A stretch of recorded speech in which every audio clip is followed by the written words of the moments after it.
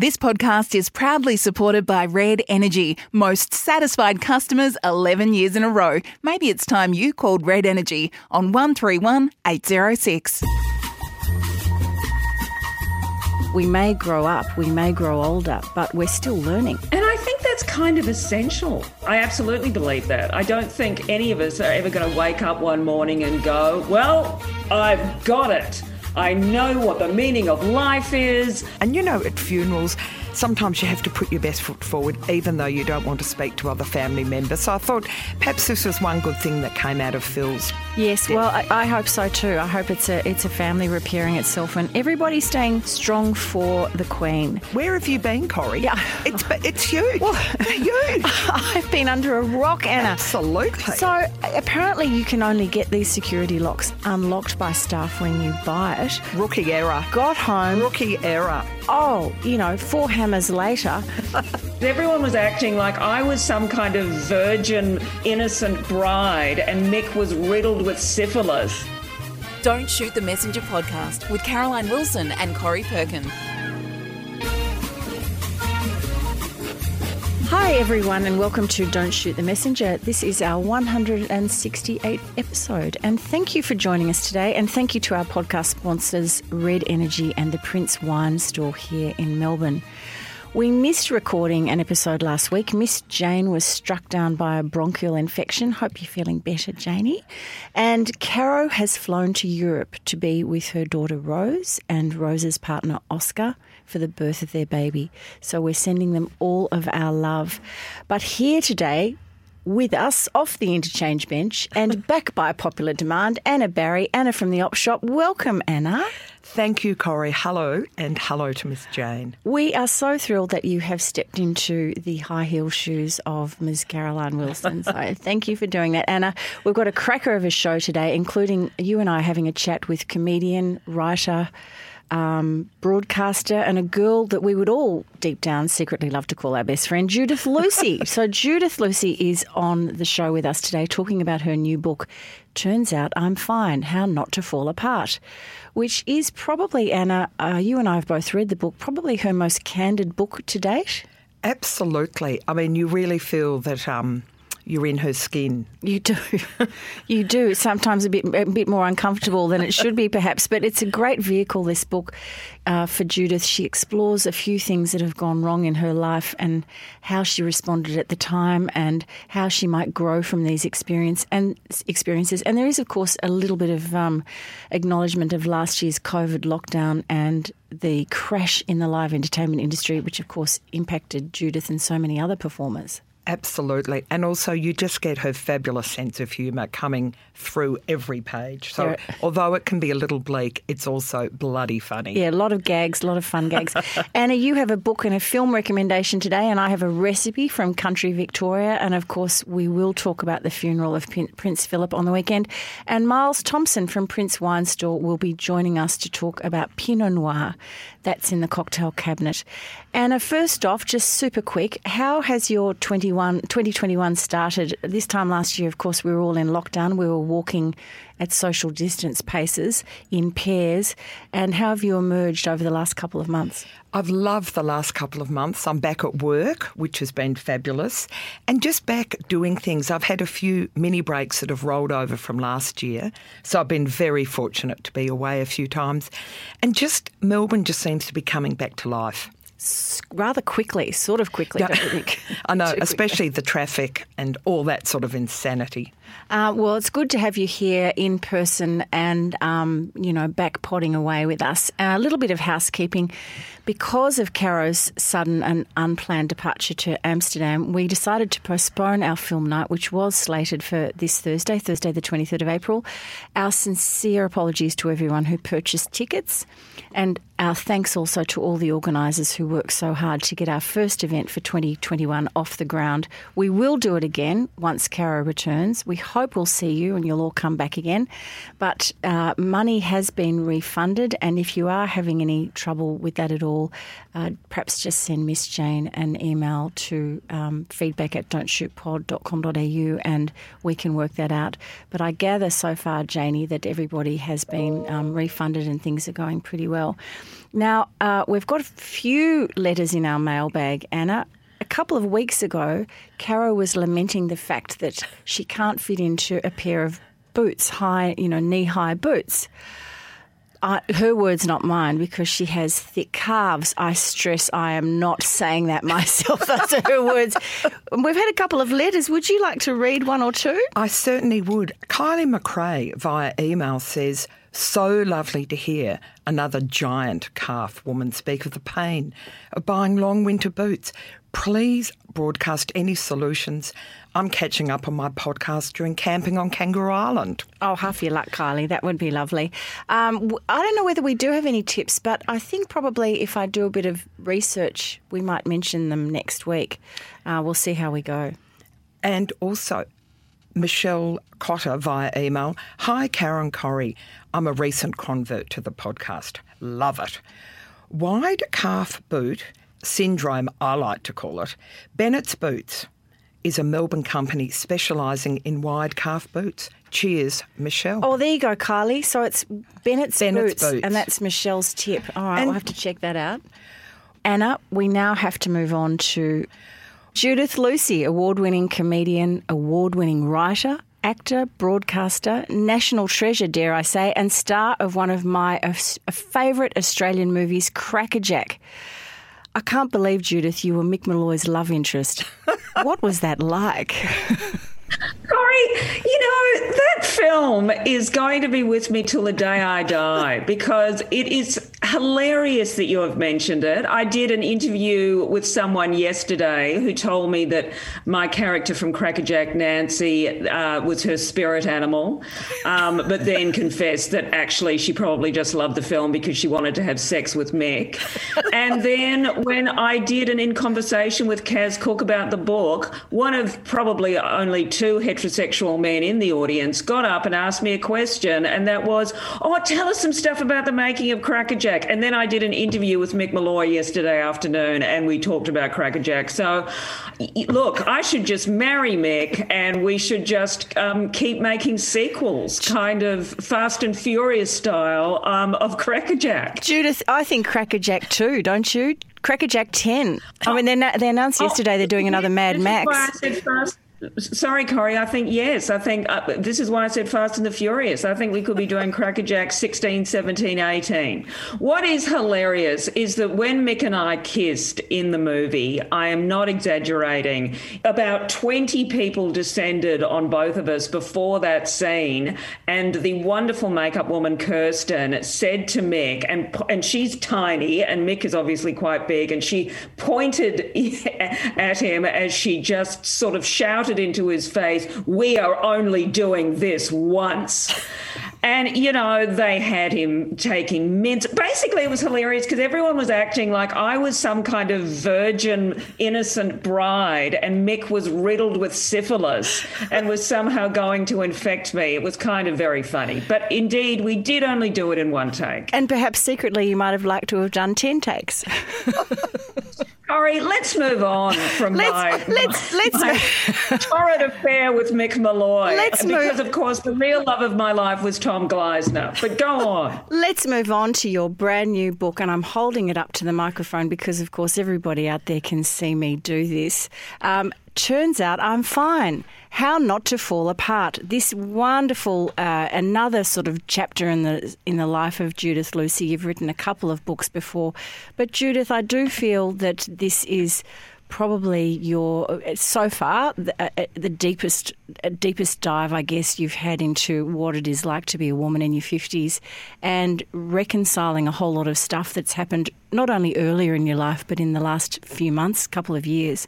And I've just, it's resonated so much with me. Anna and I were saying earlier, there are lots of laughs in it, but there's a lot of poignant stuff too. And I just wanted to kick off by talking about the recollection of the conversation you have with that friend at the end of 2020 when he says to you, "You seem to be doing really well," and you reply, "I'm 52 and it's about time."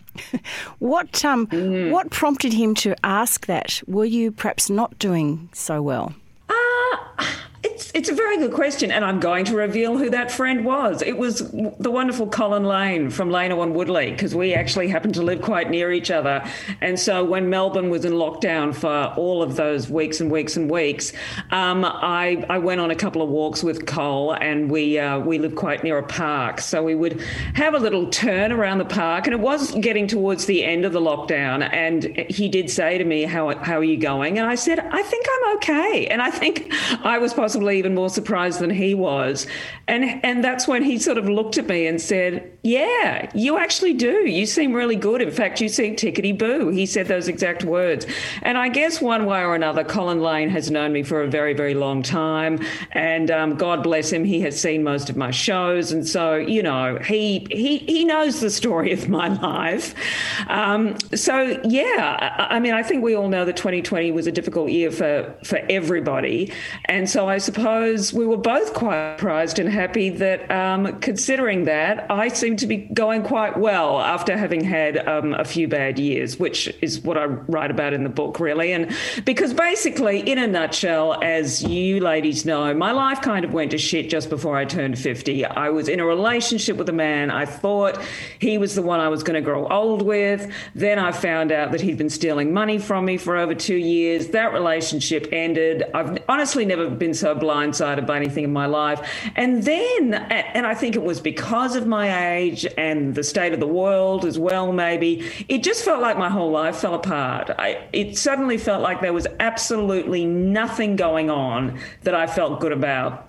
And so I kind of went into a bit of a spiral. And then, then the last third of the book is me getting back on track and trying a lot of different things. And yeah, I mean, I just turned 53 and I'm probably feeling the best that I've felt in a very long time. So yeah, that's it in a nutshell, really. Was it tougher to write this book than your other books, which I've also read and loved? But this one, I really felt it was just so soulful, and I thought it must have been tough to write. Thanks, Anna. Look, it was. I'm not going to lie. But I kind of made a rod for my own back in a way because I guess because I had written a couple of books before. And look, I will always think of myself as a comedian as opposed to an author, but that doesn't mean that I don't want to try and improve. You know, I sort of don't think you can just keep doing the same thing. I think you need to set yourself challenges without sounding like a wanker, but I kind of do. I kind of think, well, I didn't want to keep writing the same book. And I read a really sensational book a couple of years back. I don't know if either of you have read it. Do you know of Corey White? He's a comedian. Don't know him. And he wrote a fantastic book called The Prettiest, I'm pretty sure it's called The Prettiest Horse in the Glue Factory. And look, Corey just had a harrowing childhood, basically. It's an excellent book. But if there is anyone who had the right to write a book about his upbringing and frankly blame everyone else for his life, it's Corey. And I was so incredibly impressed by the fact that he never, ever let himself off the hook in that book and just really analysed his own behaviour. And I found it pretty inspiring. I really remember reading it thinking, oh God, I thought I'd been honest, but no, this is what honest looks like. And so I did set myself that goal. I actually did want it to be the most honest thing I'd ever written, which, yes, Anna, at times I felt I'd made an enormous mistake because, of course, we were in lockdown. I'm a single woman living alone. And, oh, my goodness, spending that much time in my own head and reliving, well, almost every mistake I've ever made. Let's just say I may have had a few wines once or twice while I was writing it. You have a lovely part in the book where you say, I don't think the learning ever ends. I don't think you get to a place where you dust yourself off and say, right, thanks, universe, no more lessons for me. Well, I certainly know that feeling when I remember my mother saying to me once, this will make you stronger, when something awful had happened, and I'm bawling my eyes out saying, I don't want to be stronger, I just want to be happy. But you really do kind of tackle the matter of we may grow up, we may grow older, but we're still learning. And I think that's kind of essential. I absolutely believe that. I don't think any of us are ever going to wake up one morning and go, well, I've got it. I know what the meaning of life is. I am absolutely perfect and enlightened. I'm sure even the Dalai Lama still goes to bed at night and thinks, what the hell is going on, you know? And I think you also have to keep moving, you know, the same with the writing the book. I think you have to keep challenging yourself. I think you have to keep questioning who you are and why you do what you do. I'm you know, kind of enough of a Pollyanna to think we've all got a role, no matter how big or small it is, in trying to make the world a bit less crap and in trying to know ourselves. And then, you know, who knows? Maybe there is a second where you go, oh, my God, I've got it. And then you drop dead. You dedicate the book to your two mothers, Jan and Anne. Can you tell us about Jan and Anne? Sure. So I found out I was adopted when I was 25. That was a hell of a Christmas. I did find out on Christmas Day. It was your sister-in-law. Sister-in-law told you, didn't she? Yes. Because basically there was, you know, how unlike a Christmas, a family Christmas. There had been an enormous fight and everyone had had too much to drink. And then, yes, once things calmed down, that was the moment my sister-in-law decided to tell me that I was adopted. So it was a knee-jerk reaction, I guess. I set about trying to find my birth parents immediately. And long story short, because I went overseas not long after that happened, 2 years later, I met the wonderful Jan. She flew over from Perth to Melbourne. I will never forget that first meeting. I knocked on her hotel room door, gave her a very awkward hug, and thank goodness the first thing she said was, "Would you like a glass of wine?"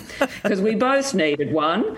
And I've been incredibly fortunate because not all adoption stories, in fact, a lot of adoption stories aren't good, you know. But Jan, who never married or had any other kids, she and I went on to have a great relationship. So I'm very lucky. Anne, though, is the woman who brought me up, Anne Lucy. And Anne and I had a much more difficult relationship. And that is certainly something I explore in the book because I feel like it's taken me getting to this age to really understand my mother and her frustrations. And one of the things I talk about in the book is that because of when both of those women were born, they both suffered from the choices that they were either forced to make or the lack of choices they had. So I lament the fact that, you know, that Anne did not have Jan's independence and freedom and career, but Jan, you know, didn't have the husband or the kids.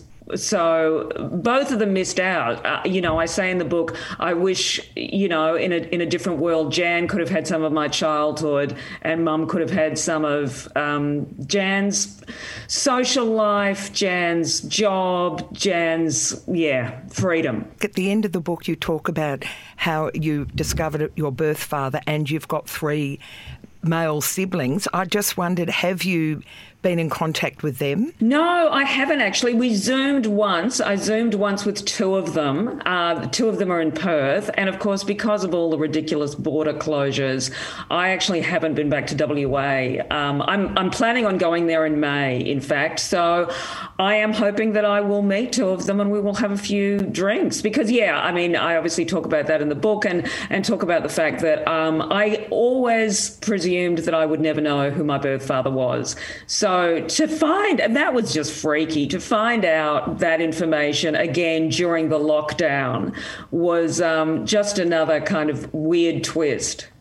I love that there's a theme in your book, Judith, which I think a lot of our poddies would find particularly interesting because they are women. A lot of them are women of our kind of generation, and even the younger men and women who listen to the podcast will find this interesting. The sort of evolution, if we can call it, of feminism in the last 40 or 50 years.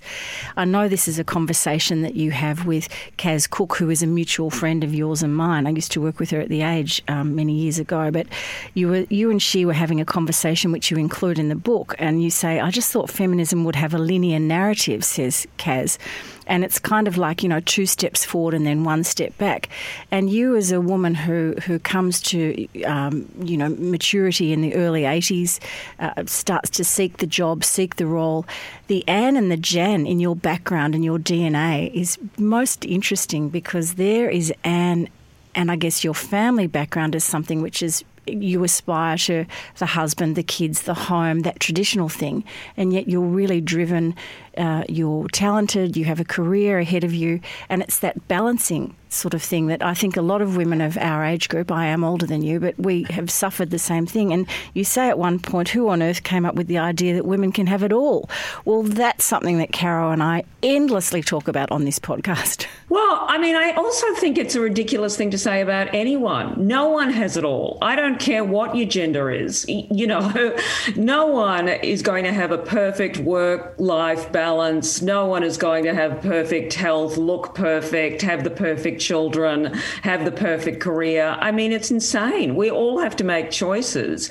And it just seems to me that, the fact that has been thrown at women is just another weapon, really. It's just another thing that women can feel bad about.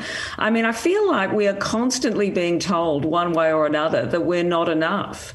And I just think, there are so many areas where women can just torture themselves, whether it's about their parenting, their job, their waistline, their crow's feet. And it's just endless. And I just think I guess the point I kind of come back to at the end of the book is that, I know self-compassion is a bit of a buzz phrase at the moment, but I think a lot of us do just need to just kind of look at our lives and what we actually need and want, and take a breath and work out what that looks like without being told by society or someone else what it should look like. I wonder whether the lockdown has had, and particularly here in Victoria, because we had 2 lockdowns, whether in fact this has been a pause, a moment. And again, Caro and I have often sort of discussed what's been happening with the Brittany Higgins and federal parliament matters on the back of following along from the #MeToo movement of a couple of years ago, that maybe we are having a moment to think and pause. Oh, Corrie, I so desperately hope so. But, I went on the March for Justice in Melbourne, and so many women there were holding signs that seemed to say, my grandmother was harassed, my mother was harassed, now my daughter's being harassed. And it does sometimes, I constantly, like a seesaw, go between being really optimistic and thinking, no, this is really it, things are really going to change, and feeling like I'm sure both of you do, just really tired, because it does just feel like we keep having these conversations. And I think, much more optimistic in the 80s. But, naively like Kaz, I just thought, the world is just going to keep getting better and better. And not just with sexism, but with racism, with all of it. And yet, as we know, things seem to go in cycles. I do believe that incrementally things get better. I think it is inevitable that is the direction we're going in, but it does seem to be taking a very long time. I just wanted to ask, personal happiness. I know we're talking big stuff, but just on a personal front, are you feeling happy? Are you feeling cheery? Anna, if I'm completely honest, I'm really tired because I also had an operation on my shoulder 4 weeks ago, which I am also blaming the book for. Both my shoulders just went on me, which has just been, not handy. Let's just put it that way. Hey, Judith, a friend of mine, did your doctor say this to you? A friend of mine is in chronic pain with the shoulder, went to the doctor, and the doctor said, that's a Netflix shoulder. I am not familiar with that. There you go. No, apparently, I'm leaning on the sofa. Can I just say that Anna and Jane here in the studio are both looking at me aghast. Apparently, we've been sitting in a peculiar position for so long last year that people's shoulders are going because they've spent so much time on a sofa. Isn't that lying interesting? Down with the dog lying on you and the remote control. Yeah. That can't be a syndrome. Well, that's just life. Hey, Melbourne doctor, I'll find out his or her name. Wow. Well, I do know that is not what caused mine. Not that I didn't spend many hours watching Netflix and, drinking wine and, frankly, self-pleasuring, as I think many of us were forced to do during lockdown, especially if we lived alone. But no, look, it's a bit of a recurring problem, and I think just that all the typing kind of pushed me over the edge. But where I'm going with this, Anna, is the book publicity is almost finished, and I am doing something that I have never, ever done before. 33 years of comedy. I'm having long service leave. When a comedian goes on long service leave, what happens? You just don't work, Corrie. That's all. I just want to stop. I want to not write. I want to not write jokes. I want to not get up in front of an audience. I want to lie down and work out what's next, basically. But Anna, I am actually really looking forward to that. And I do genuinely feel, after having written the book and the last few years, which have been a bit tricky, that I say that I feel my life is still full of possibilities, and I really, really do, and I'm really looking forward to exploring them. Judith, we love the book. We recommend it highly to men and women of all ages. I think particularly also for younger folk, there are just so many life lessons there. I mean, there's lots of stuff we haven't discussed today. The death of your sibling, your older brother, which, of course, changes family dynamics and must have had, and clearly has in the book, a huge impact on you. And it's also a moment, isn't it, for self-reflection and reflection on your childhood and growing up. And I guess life's too short. We've got to grab every happiness. But there's all sorts of interesting topics there. Your father, your analysis of your father and the way your family, the Lucy families, make up what the ties that bound you, and then the things that perhaps drew you apart from one another.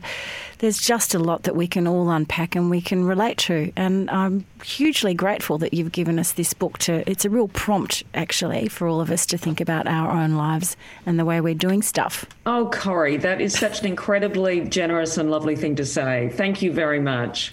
And Poddies, I'd just like to tell you that it turns out I'm Fine by Judith Lucy. We do have it at my bookshop, and as a special treat to our podcast listeners, we're giving you a 15% off. That offer will be available while the stock lasts. We've got a couple of boxes out the back, Judith, so hopefully they'll all be running in to purchase your book. But thanks so much again, Judith, and we look forward sometime to seeing you here in person on the podcast and hopefully again at the bookshop. That would be lovely. Thank you, Anna. Thank you, Corrie. And ladies rule. They really do. They are the best. So thank you so much. Bye. Anna, we now have to move on to the funeral on the weekend of the Duke of Edinburgh. We were, of course, rewarded with a box seat at, you could probably say, one of the most private royal occasions in decades, actually. A brilliantly executed tribute, I thought, to the Queen's husband, and a very moving occasion. I think regardless of your views on the British monarchy or your spirituality or whether or not you like marching bands, I think it was a pretty fine couple of hours. What were your thoughts? Look, I actually thought it was an absolute triumph. Ruby and I taped it and we sat down on Sunday morning in our pyjamas and got completely involved. I thought it was pomp and ceremony on steroids. And from the get-go, when you just saw the thousands of bowed heads in the quadrangle with the magnificent splendour of Windsor Castle, and then the perfect English day, the emerald green grass, the beautiful Derwent blue sky. I just thought it was fantastic. I especially loved the music. I thought the music was incredible. I mean, when they did I Vow to Thee, My Country and Jerusalem, I was completely in tears. I thought that would be the absolute highlight. And then when they focused on Philip's carriage with the horse and in his driver's seat, the cap and gloves, I found myself completely sobbing. So, no, I loved it. No, I don't think I'd ever appreciated Beethoven's funeral march as much as when the Land Rover went off and they all walked behind. Wasn't it stunning? The four children leading the pack. It was incredible. The music was fantastic. I agree with you. Music was incredible. I wanted to ask you about the fashions. I just didn't quite know where Anne was going. I didn't know whether it was Mary Poppins or suffragette or, as Mark McGuinness said, the Great War.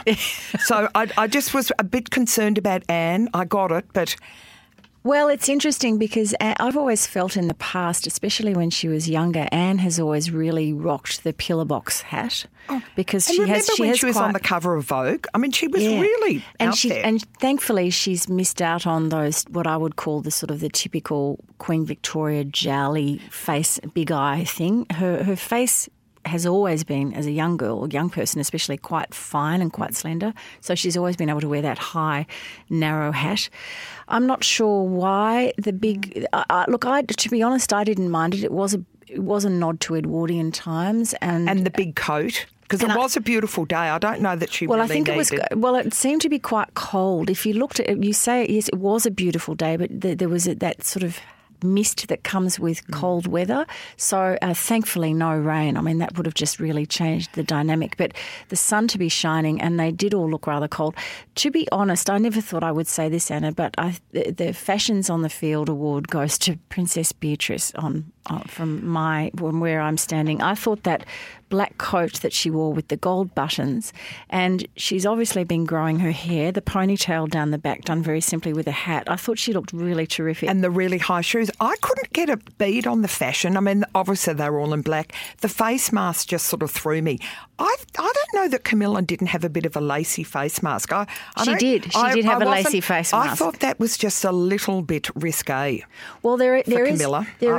according to those who know, I was going to say royal watchers, but I hate that term so much. But there is a definite protocol about what women should wear. So it should be black with so the jewellery and or medals can be highlighted and really observed, and there's always significance in the jewellery that is chosen for a royal funeral. See, Catherine had that beautiful pearl necklace, which I didn't actually find out anything about, but I thought that was gorgeous. That's from the Queen's collection, and the Queen herself had a brooch that Princess Mary, the Queen Mary had given her, which the Princess Mary had received when she was a young bride. That was a bit of a showstopper. Well, I think that's part, and there's always something symbolic about the jewellery that the women choose. So black, of course, highlights that. They are supposed to be wearing black stockings and they are required to wear a hat. So I think everybody was sticking pretty much to that formula. It was a really, there are a couple of observations and a couple of comments, Anna, that I just found really interesting. CNN's Christine Amanpour, who is one of my journalism pin-ups, she said, she covered it for the CNN, and she said, of the Queen and Prince Philip, the two of them embodied what is ending now, and there's no doubt about it, just as the World War II generation is ending. They embody the war sense of duty, of service, of getting on with it, as we've heard so many times. And I did think that people talked about the end of an era, but I really did feel that how Prince Philip and Queen Elizabeth have defined the monarchy, which was following the role model of George VI and, of course, the Queen Mother, who were just such hard workers. There is a sort of a changing of the guard. And you wonder what's going to happen, don't you? I mean, how's it all going to pan out?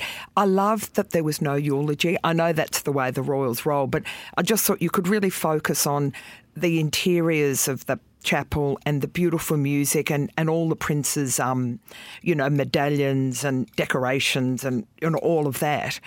And so I thought that absolutely nailed it in terms of just classic. Yes, and simplicity and the gravitas and the drama of it all. This is a family who's lost their patriarch, and like so many thousands of families in Britain and indeed around the world, particularly over the past year with COVID and lockdowns, relatives have died, and so many of us haven't been able to mourn. And neither was the royal family. The Queen, that symbol of the Queen sitting alone, sort of said it all, really, with a face mask on. And she looks so just small and slightly defeated. And as all the commentators kept saying, this will be the last time they'll be together, she now goes on alone. Oh, it was just a very sort of moving moment. And it was also quite interesting for me too, because you and I love the politics of the royal family, to see that, it's certainly during COVID and lockdown, certain members of the royal family have stood up. Prince Charles and Camilla have really started getting on the Zoom thing and Instagram. Prince William and his wife Kate, and of course the Wessexes, Prince Edward and Sophie, have been really busy. And I felt that there was definitely a shifting in responsibility that happened on the weekend, don't you? definitely. Andrew, your thoughts on? Oh, well. I thought he just looked slightly shamefaced, and I felt he was getting the slight cold shoulder from the siblings. Yes, and too much in the lead up. Too many comments from Andrew about how wonderful his father was, to the point where I thought, don't try and use this as an excuse to get back into everyone's good books. A PR exercise, exactly. I was really pleased to see William, Harry and Kate gathered together at what seemed to be an impromptu decision by Prince Charles to not take the cars back to the castle, but let's walk. I love that they just chatted as they went up the hill. So the WhatsApp group, we were all watching it live at the time it was happening on Saturday night, Sunday morning. So the WhatsApp group was going nuts until people started falling asleep and dropping off. But a couple of us, Joe and I were there till the end. But we were saying, Joe's feeling was that it was very staged, the coming together of the siblings and that walk. But in fact, it was a bit of an impromptu walk, and I felt there was a genuine, the three are back together again. Oh, no, I think Joe's wrong there. I think it was just an organic, we're up the hill, going back to Granny's probably for a sherry and a whatever, bit of plum cake. And I love that. I thought that was really, and at funerals, sometimes you have to put your best foot forward, even though you don't want to speak to other family members. So I thought perhaps this was one good thing that came out of Phil's. Yes, death. Well, I hope so too. I hope it's a family repairing itself, and everybody staying strong for the Queen.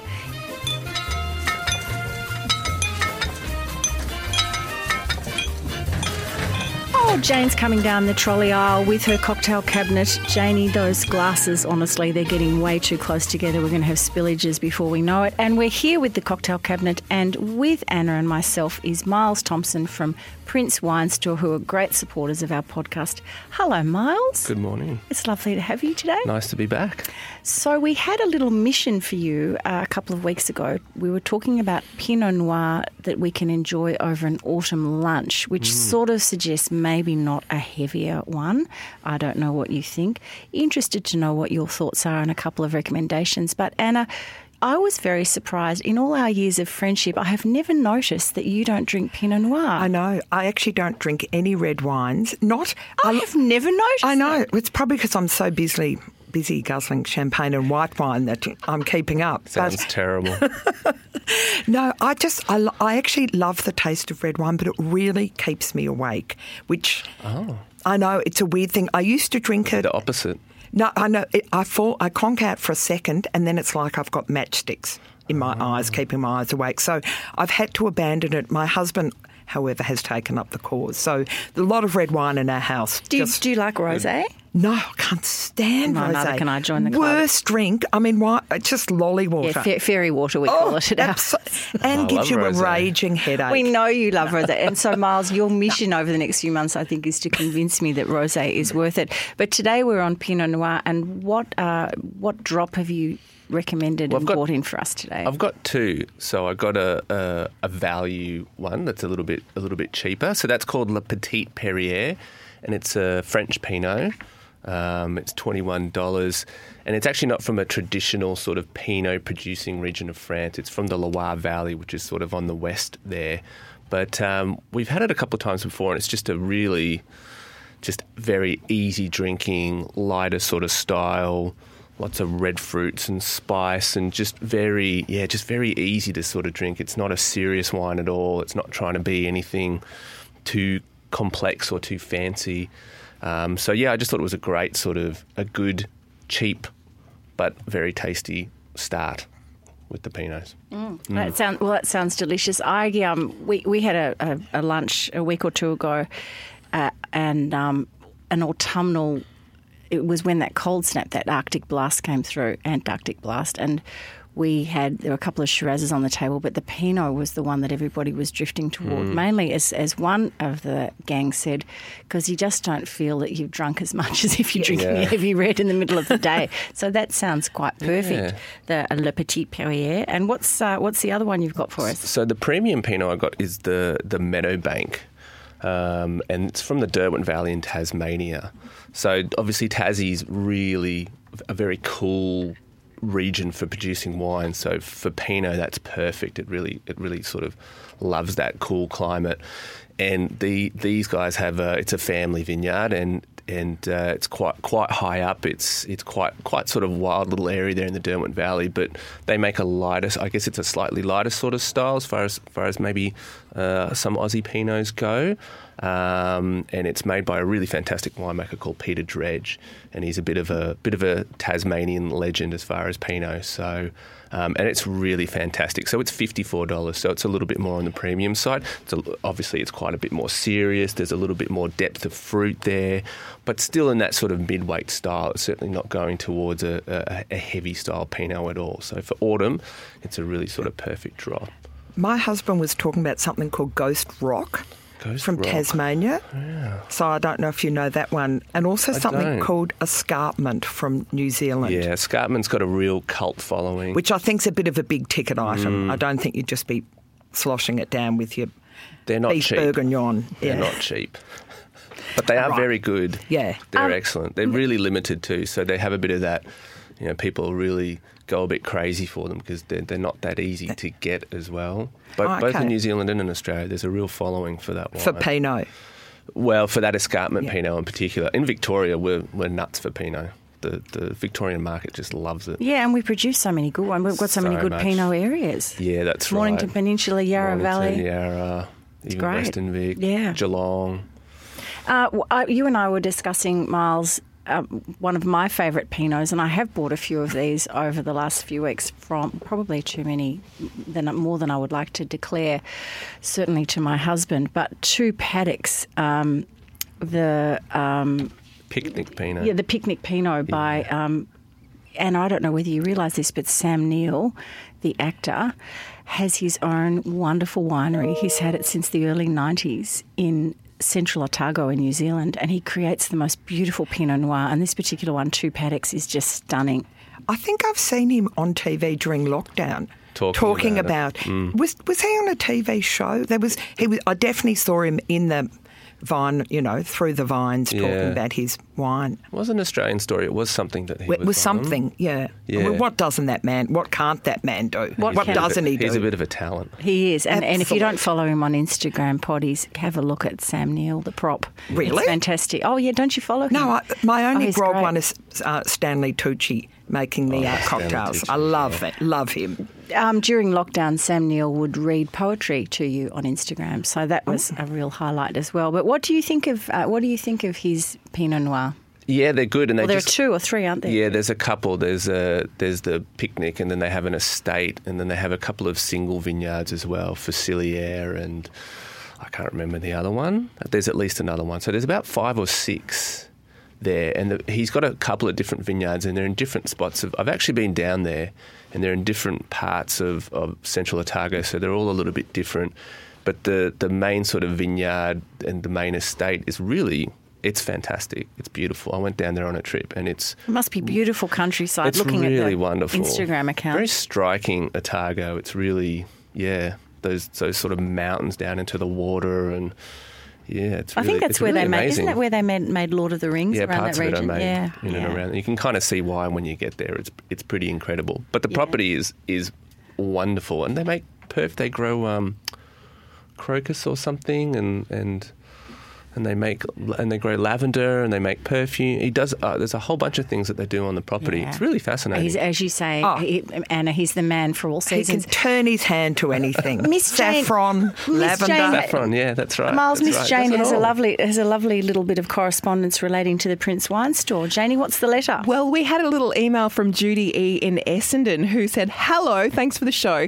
Love the sound of the Le Birelou. Was that we had it last week? Apple and chestnut liqueur, and planned a visit to Prince Wine Store to purchase a bottle as a 60th gift, only to be told we just sold the last bottle." She settled on an Italian-inspired, locally produced aperitif imbroglio instead. Had a lovely label as well. And I must say, did my first foraging of the season, picked a whole basket of pine mushrooms out in Western Victoria. Nice. And then, as suggested on the Le Birelou, the liqueur, that you serve it little dash in sparkling wine. So fresh pine mushrooms, like just braised. Oh, delicious. In a tiny little dash of that with the sparkling. It was autumn Wow. in a glass and on a plate. We're coming over to your house. Wonderful. I'll so. try and save you some, but thank you for that. Thanks, Janie. So, Miles, what is the special offer for our Don't Shoot the Messengers? So I think you guys get 10% off for the wines, but For the Le Petit Perrier and the Meadowbank? and the Meadowbank, that's right. Great. So they'll both be up on the website for you, Fantastic. and a bunch of other things from the last few weeks as well. So Wonderful. It's all there in one spot. You can have a look. Oh, and I that's think we'll great. get some more Beerloo back in. Great. Well, we will, I don't know what our topic should be next week. We'll have a little bit of a think with that because Anna won't be with us next week. Craig Hutchinson will be with us next week. So we might ask Craig what's his favourite drop and we can explore that. Not at 8 o'clock in the morning, though. We won't be drinking red wine at 8 o'clock in the morning. Hey, Miles, thanks so much for coming in again. My pleasure. And thank you to Prince Wine Store for their great support of our podcast. And if you are interested in those Pinots that Miles mentioned, use the promo code MESS, as in messenger, or maybe that's Anna at the end of a night on champagne, at the checkout online, princewinestore.com.au, and you'll receive a listener discount, and you'll find all the links, of course, in our show notes. Anna, on to Crush of the Week for Red Energy. Most satisfied customers. They've been 11 years in a row, their best customers. That's Red Energy. They're 100% Australian owned, and we thank them for the support of our podcast. What's your crush?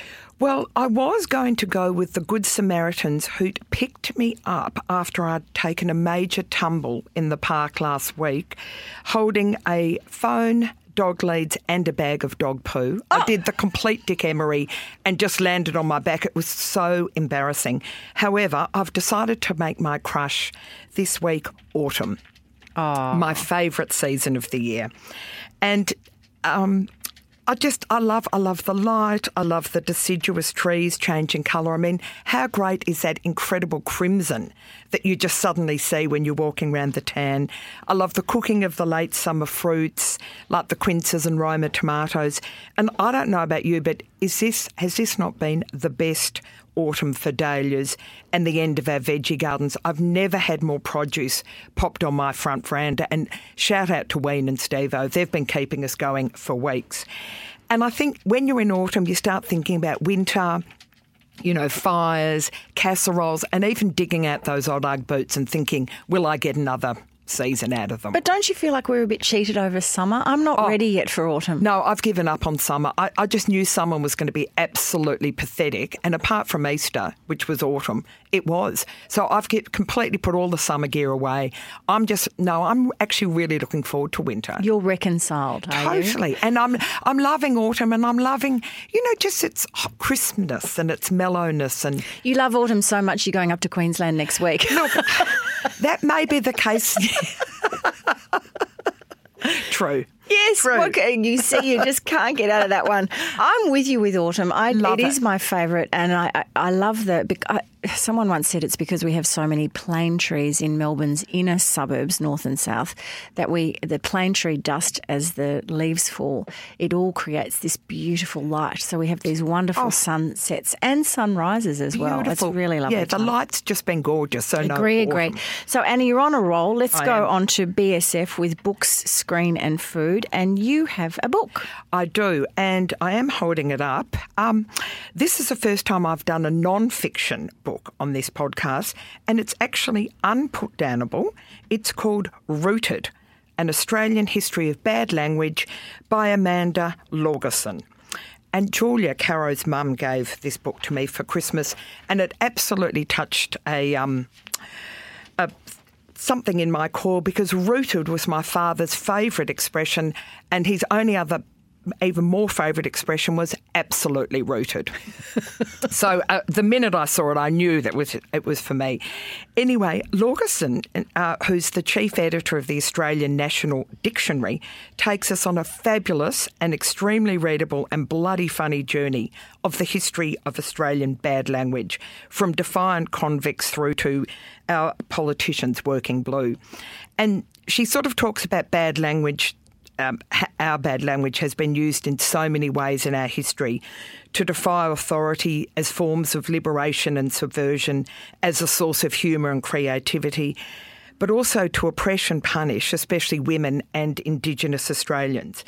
And she peppers this fabulous read with wonderful examples from all walks of life. It's well worth a look. Can you give us a few examples? Well, I haven't actually read the whole book, but she starts off and she just talks about bloody, how we just use bloody in every which way. And no, it's just a really good read. It's great. Oh, I love a book about language. I've always wanted to write a book based on my mother inherited, and I think probably made up her own too, all these sayings like, you're at your auntie's and she's blind. If someone says, would you like another cake? And someone says, oh, no, thanks. No, I've had enough. And my mother would say, oh, you're at your auntie's and she's blind. Was that a peg made up? I've never heard that. See, she doesn't so much do sayings. The colloquial stuff, yeah. It's more, I mean, it is the F word and whatever. There's an actually fabulous index. She does Kath and Kim, but in our house, Mum never said bloody, she said ruddy. So it was ruddy hell. And that was like, practically using the C word. If ruddy came out, you knew you were in trouble. So to start on bloody, I just loved it. No, it's really fabulous. That is great. Rooted, an Australian history of bad language, available at a good bookstore near you. Yes. And so while you're in a chatty mood, let's go on to your movie. You've been to see The Courier. I'm very jealous. It's fabulous. I'd well recommend. And Potties, it's a dramatic Cold War era spy thriller starring the very compelling Benedict Cumberbatch. Oh, one of my favourite actors. I think that Sherlock series is amazing. He is amazing. I know. I actually saw him do Frankenstein on TV during lockdown, playing both the monster and Dr. Frankenstein.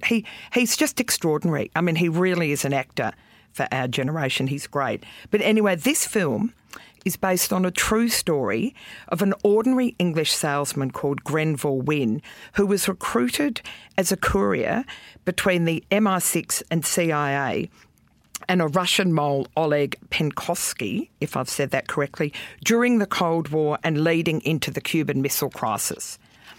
So it's the unlikely duo build an incredible emotional relationship that's central to the film. And I don't want to talk any more about that. I'd written more and husband said, absolute spoiler alert.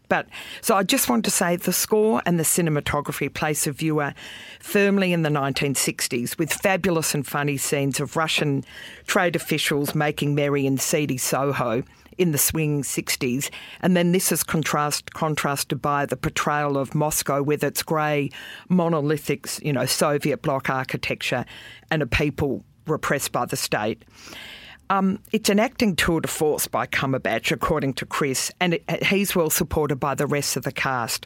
And best of all, at the end of the film, they show the real Grenville Wynne. And I love it when you actually really? see, yeah. And he looks Benedict looks exactly like him.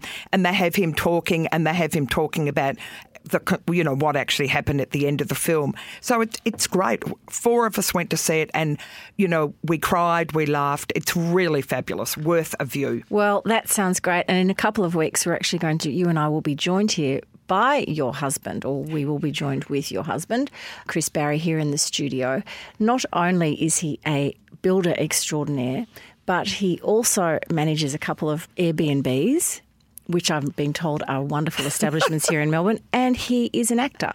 Certainly is. So we've had a lot of fun over the years going to movies with both you and Chris always has an interesting perspective. So we thought we would have a screen-centric episode in a couple of weeks. So stay tuned for that, Potties. Okay, so on to food with BSF. My turn. I have a recipe. And Anna, this comes from a beautifully produced book by the folk at the Hamilton and Alexandra College at Hamilton in Western Victoria. Our friend Jen has been deeply involved, as has my daughter-in-law, Lib Hutton, during lockdown in the styling and designing of this book. It is a collection of recipes from the Hamilton community, particularly the Hamilton College community. And Anna, you would love this book, and Miss Jane as well. There are so many great recipes, so many funny kind of titles of different books, and so many old-fashioned ones, from chocolate cakes to raspberry and coconut cake, which looks absolutely delicious. Lots of curries, lots of things for salads and barbecues and picnics. Really, really love it. But the recipe I wanted to mention today, and it will be on our show notes, is the Thai-style pumpkin soup with coriander pesto. And this is one from our dear friend Jen Hutton. And Jen says, the coriander pesto is the hero of this soup, not only for its taste, but for its appearance. The bright green and orange looks amazing, and it's all so easy. There is a picture of this. So I made this on Sunday afternoon, and it is super easy. It does have a little bit of spice, so if you are serving it to children or people who are not crazy about spice and heat and chili heat, maybe this is not one for them. I absolutely adored it, and it has lots of things, Thai red curry paste, teaspoons of ginger, onion, garlic, vegetable stock, light coconut milk, a can of that, and everything in it. We'll put it on the show notes, but it's a winner for particularly this time of year. And the pumpkins at the moment are amazing. Absolutely. Edwina dropped one on my doorstep last night. It just looks supersonic. They're on steroids. And this is what I never understand about Halloween. Why do we celebrate it here in Australia, Anna? Because in October, it's not pumpkin season here. It's pumpkin season over there. But why do we do it? Maybe we should have Halloween. Oh, why would we have Halloween? I don't think we need Halloween at all. An American affectation. That is BSF. Thank you very much to our show supporters, Red Energy. And you can call Red Energy on 131 806 for real Aussie energy, and the Melbourne-based team will just help you out. Now, Anna, I am grumpy. Yes. I'm going to tell Why? you what. Well, this is just, I don't know when this happened in the last decade, but I was required to go and buy some, I thought you call it now S26 formula. In our days, it was the baby formula, the milk substitute for babies. And I went off to the chemist. Oh, no, you can't buy it at chemists anymore. So off to the supermarket, which was a bit surprising to find it at the supermarket. In our day, it wasn't at the supermarket. Anyway, that's okay. But each can comes with an anti-theft security lock. Where have you been, Corrie? Yeah. It's huge. Well, huge. I've been under a rock, Anna. Absolutely. So apparently you can only get these security locks unlocked by staff when you buy it, which I didn't know. So I was just at the automatic checkout, got the can, jumped into the car. Rookie error. Got home. Rookie error. 4 hammers later. So what on earth is the reason for this? Apparently parents have been forced to compete with shopping armies, profiteering from huge demands for this formula in China. Did you know that? Yes. Where have I been? And at one stage, you could only buy one or two. I don't know how many you seem to get on your self-serve checkout, but, it was getting so bad because people were buying the whole shelf and sending it back to China because the Chinese formula apparently was, I don't want to say disease, but infected, or there was something wrong with it. Well, with baby poisoned, with baby crying and me trying to jimmy open this can, which covered was in sweat, which was slightly traumatic. After I had recovered from this process and the baby had the milk and so on, everything was all right. I did a bit of a wander through the Wikipedia, and it turns out that in 2008. Chinese buyers were seeking the trusted Australian formula, and at the peak of the crisis, $30 tins of baby formula were selling for $100 in China. Anyway, that was profiteering. Call me late to the party. Gotcha. Oh my goodness! Yeah. So there you go. Now 6 quick questions for Red Energy, and my first question to you, Anna, is: what is your latest good recommendation for a mini break? In a nutshell, Hobart. I'd only ever been once for lunch. We ended up going just on a little mini break. What do you mean you've only been once for lunch? That's the only time I'd ever been to Hobart. We did a tour around Tasmania with the Kiddlywinks, and we stopped in Hobart, had lunch, and then flew back to Melbourne. Gotcha. So I didn't just go down for lunch. I thought you'd fly down for someone's lunch. No, I know I'm international, but no. No, look, it's great cheap flights, fantastic accommodation and divine food. I mean, one day we just had the Tassie Feast, Clover Hill champagne, Bruny Island oysters and crayfish. What's not to love? What's not to love? Anyway, it was fabulous. The Maritime Museum was fabulous. So I'm just saying, get on down. It's great. Great. Now, Corrie, what is your latest podcast recommendation? This is a beauty. This is an absolute beauty. It's called Dan Snow's History Hit. Now, I suppose in a way you have to be a bit of a history buff, although not necessarily. Dan Snow is an English historian, and he has this incredibly successful podcast. It has almost 1 million listeners each month, and he just discovered, he goes into particular times of history, particular people and so on in the most interesting way. And it's not just Dan's view. He will always interview one or two other people. So it's quite a lively discussion. And he brings so many things to light. It's not just British history. But in the last couple of weeks, I've been really entertained by this 3-part series on British Prime Ministers. That has been interesting. The Catherine the Great, which he did last week or the week before, was sensational. What a woman. What a woman. What a woman. Have you seen the shows on her? I have not. I have the not. Richard Roxburgh one is fantastic. I think it's just called Catherine, is it? It's great. Anyway, Well, no pun intended. But Sorry. Dan's great. Too early. But Dan kind of takes the rumours about her sexual appetite and all that sort of thing, puts it to one side, parks it over here, and just looks at what an extraordinary kind of impact she had on the development of modern Russia. And then, Anna, the day that Prince Philip, or the weekend that Prince Philip died, he put together one on Prince Philip, his background, his family, what brought him to the UK, and after exile and so on. It was really interesting, and of course the many different roles that and heads of different organisations that Prince Philip had in his lifetime. It was really good. So that's Dan Snow's history hit. I highly recommend. Oh, sounds great. Anna, what's the latest curious op shop happening, please? This is just odd and it's just a little bit funny, but we had the Australian Human Rights Commission on the blower the other day, re an op shop complaint. And I did think that they would be investigating, discrimination and, human rights complaints and violations. Federal Parliament. Well, exactly. I mean, there they were ringing the op shop. I'm just saying, who knew they, What was the complaint? I can't go into it, but I could have been a dissatisfied customer, just saying. And they went to the human... When they rang, I said, don't be ridiculous. It's some, computer-generated silly message. And they rang back. I was wrong. Oh, my goodness. I know. So, I hope you're not setting a precedent. I hope I don't get a call from the bookshop. Like you, I will think it's a phony and I'll hang it. Totally. Now, Corrie, what was the one common thread you observed among footy fans this past weekend? Well, when you're a Hawthorn supporter, as I am, and they were about to play Melbourne, I couldn't get over the number of people who said to me they hoped my team would beat Melbourne on the weekend because they can't stand Melbourne supporters. I'm not sure quite what that means. I have a soft spot for Melbourne, I have to say. Family members have been Barrackers for a long time, and for a brief moment I did have a sojourn with Melbourne, so they're pretty close to my heart. But what is with this collective dismissiveness of Melbourne and this common view that Melbourne supporters become insufferable when their team is on a high? Corrie, don't we all? No, it's like you with the baby formula. I don't know where you've been. Everyone thinks that about Melbourne. They think they're elitist. They think they only go to the MCG when their team's winning. Otherwise, they're at the snow. There's all those stereotypical type, people with the knee rug and the members. No, everyone thinks that. Everyone hopes Melbourne lose. Oh, well, I'm always. Standing up for my Melbourne friends. That seems really mean. Anna, another question to you. Is MasterChef compulsory winter viewing? Absolutely, yes. I'm so glad you said that. It's fantastic. It's happy family viewing, and I'm obsessed with Melissa and her earrings. It started last night. I'm already hooked in. It's great. Now, Corrie, last question to you.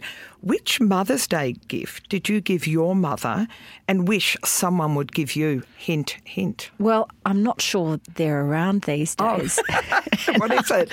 Mother's Day's in a couple of weeks, so somebody's going to have to get manufacturing pretty quickly. Electric heated booties. Oh, they'd be around on the internet. I have not seen any, even on eBay. So for those I think Dr. Google, just behind the times. I'm going to say I saw that apparently one of the large chain stores, we're talking Target or Kmart, have slippers and booties that you can put in the microwave like a heat bag. Oh, no, these ones you plugged in. But could you move once you plugged in? No, or you're stuck on the sofa? You're stuck on the sofa. You could move around. Well, you can't move in them because it's like a little bag. Did they give you chill blades? No, they were supposed to take all of that away. Some nights, now that we're in autumn, some nights my tootsies are so cold, you put on a pair of socks, fair enough, but sometimes I think, gosh, Mum had that, like it's a little bag you'd put your feet in, a little woolen bag, and you plug it into the wall socket, and she would sit there doing her knitting or playing patience. And did she have a power adapter? Jane's showing me, look, electric heat. Yes, well, there they are, Jane. Now I'll have to say, I've got two words for you, Ugg boots. I have Uggies. You know I have Uggies. Well, I wear my Ugg boots out in public, which my children are no, really that's offended by. I The other agree. thing I would suggest that I had bought my mother is the old, remember oil of Olay? Remember, I can still smell it as I say the it. pink stuff? Yes, I would Bit love like it. chamomile lotion. Is that how you say it? Chamomile. Calamine. You know, Jane? Calamine. thank you. You can see I'm that she has a tongue-tied. child under 10 and we don't. Yeah, Mozzie bites. Good for everything. Good for everything. Mums. We had kids at school who just walked around in the pink literally for days because they had eczema. Oil of Olay, I reckon it's probably round there with, there'll be some, you'll find that at Chemist Warehouse. I tell you what, if I am given electric heated booties and a bottle of oil of Olay on Mother's Day, I'll be very happy. And lovely to chat. I'm so happy that you came in Caro's absence. Thank you. We'll look forward to seeing you after your northern holiday in a couple of weeks. Thank you for having me. Loved having you. And thank you, of course, Miss Jane, for wonderful producing as always, and, of course, for making the conversation with Judith Lucy happen so brilliantly. Judith's book, if you would like to just take a note of the title, it's called Turns Out I'm Fine by Judith Lucy. And as I said, if you come to my bookshop, not on the website, you have to give us a call or come into the shop, we will give you a 15% discount on that wonderful memoir of Judith's, which is, yes, a laugh a minute, but also some serious and really worthy stuff she deals with. Thank you to our podcast sponsors, Red Energy, 100% Australian electricity and gas, and of course to our friends at Prince Wine Store. You can connect with us via Instagram, Facebook and Twitter. And if you want to get our show notes delivered to your inbox each week, hit the sign up button on our Facebook page or on our show notes. And you can send us an email and we will then do all the subscribing on your behalf. Our email, feedback@don'tshootpod.com.au. It's been lovely having your company. Don't forget our Footy Tips bonus episode. And Anna, what do we say? Don't shoot the messenger.